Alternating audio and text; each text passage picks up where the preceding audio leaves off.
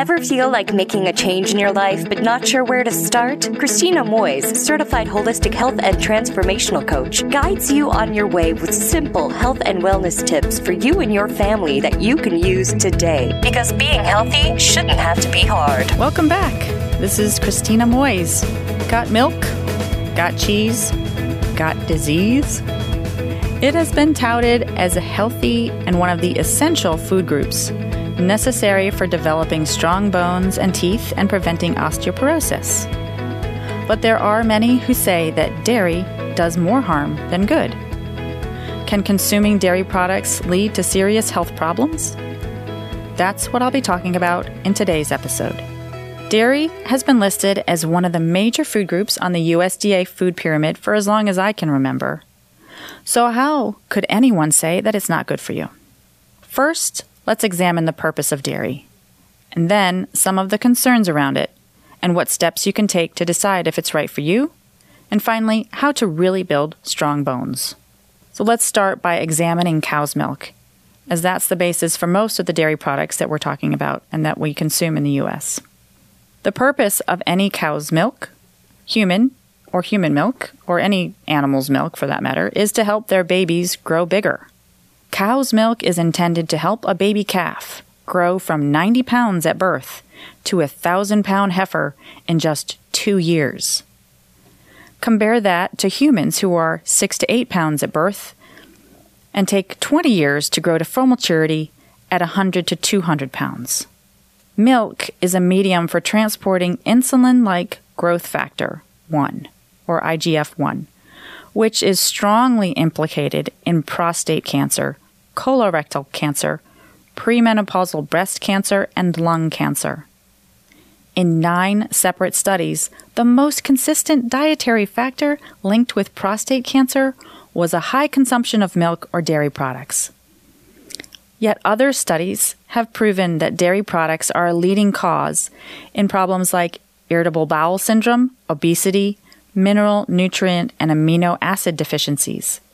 And even more studies have shown that in countries that consume little or no dairy, their rates of osteoporosis are much lower than here in the U.S., which is rather ironic considering this is supposed to be one of the biggest reasons that we drink milk in the first place.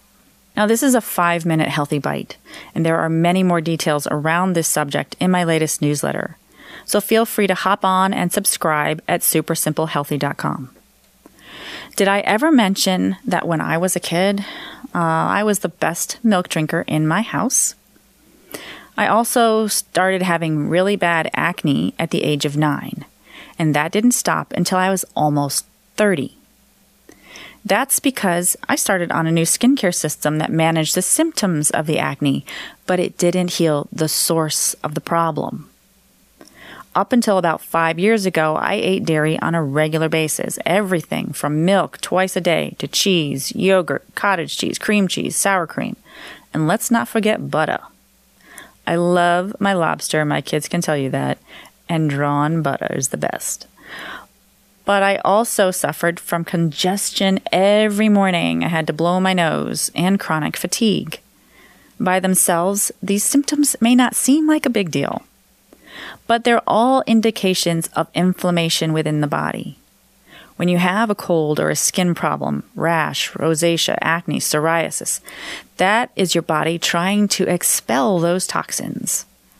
When we suppress these symptoms with over-the-counter drugs, we're literally pushing them back down into our system.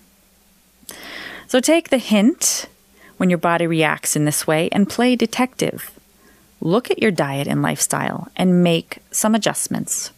So in order to determine whether dairy is something you personally want to avoid, just try taking it out of your diet for 2 weeks.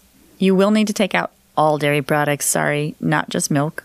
It can be challenging, but after 2 weeks, try having a glass of milk with a meal or a cheeseburger, but don't overdo it, or your body may have a more severe reaction. You may not have an immediate reaction. Sometimes symptoms of dairy sensitivity can show up anywhere from an hour to 72 hours later, and that doesn't mean that you're allergic to it, simply sensitive, and it's something to start paying attention to. For a more complete list of symptoms to watch for, visit my website at supersimplehealthy.com /downloads. The good news is that a food sensitivity can be healed over time. It doesn't mean you can never enjoy dairy again. For additional support around this or other health-related issues, visit my website and click on Schedule Now to set up an appointment either in person or over the phone. And last but not least, to build strong bones, focus on these 4 simple things. Don't smoke, avoid excessive alcohol, limit caffeine, and increase your exercise. Until next time, keep it simple, be healthy.